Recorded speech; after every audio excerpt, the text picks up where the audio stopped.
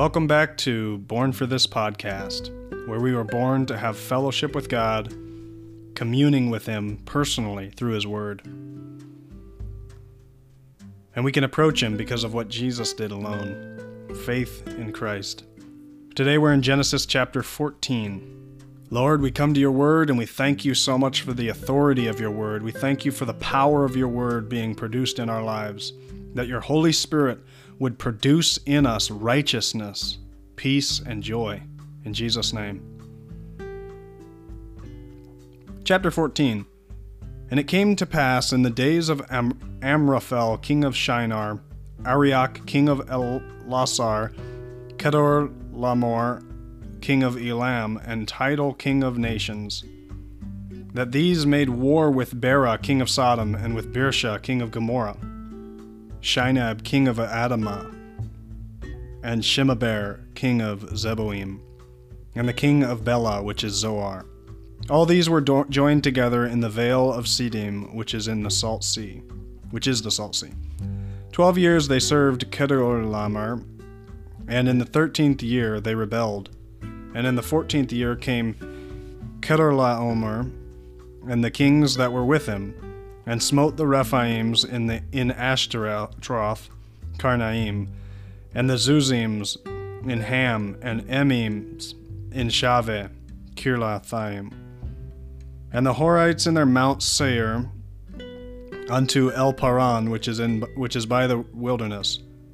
And they returned and came to Enamishpat, which is Kadesh, and smote all the country of the Amalekites, and also the Amorites that dwelt in Hezazon Tamar.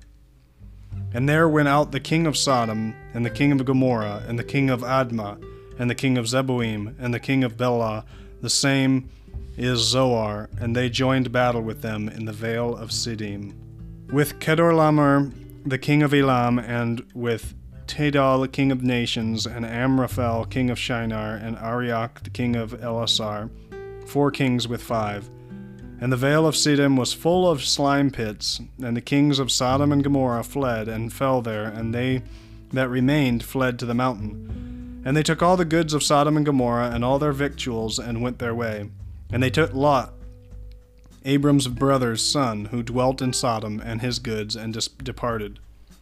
And there came one that had escaped, and told Abram the Hebrew, for he dwelt in the plain of Mamre, the Amorite, brother of Eshcol, and brother of Aner, and these were confederate with Abram. And when Abram heard that his brother was taken captive, he armed his trained servants, born in his own house, 318, and pursued them unto Dan. And he divided himself against them, he and his servants, by night, and smote them, and pursued them unto Hobah, which is on the left hand of Damascus. And he brought back all the goods, and also brought again his brother Lot, and his goods, and the people also, and the women also, and the people. And the king of Sodom went out to meet him after his return from the slaughter of Kedorlaomer, and of the kings that were with him, at the valley of Shaveh, which is the king's dale. And Melchizedek, king of Salem, brought forth bread and wine, and he was the priest of the Most High God. And he blessed him, and said, Blessed be Abram of the Most High, possessor of heaven and earth. And blessed be the Most High God, which hath delivered thine enemies into thy hand. And he gave him tithes of all. And the king of Sodom said unto Abram, Give me the persons, and take the goods to thyself. And Abram said to the king of Sodom, I have lifted up my hand unto the Lord, the Most High God, the possessor of heaven and earth, that I will not take from a thread, even to a shoe latchet, and that I will not take anything that is thine, lest thou shouldst say, I have made Abram rich, save only that which the young men have eaten, and the portion of the men which went with me, Aner, Eshcol, and Mamre, let them take their portion. Lord, thank you so much for this example of Melchizedek, the king of righteousness, the king of Salem, which is peace.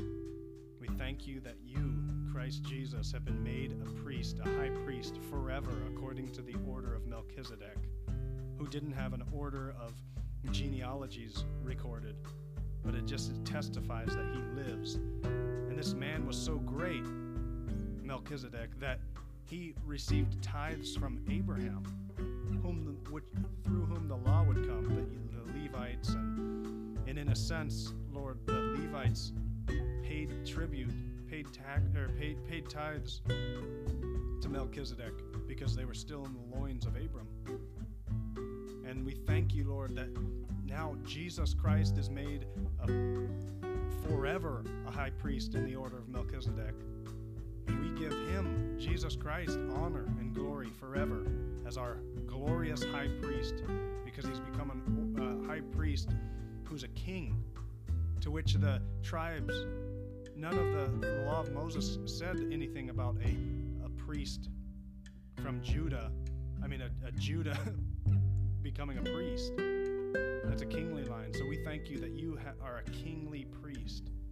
And we thank you for your grace on us to understand these things. Thank you so much for becoming a high priest for us, that your blood is on the mercy seat forever.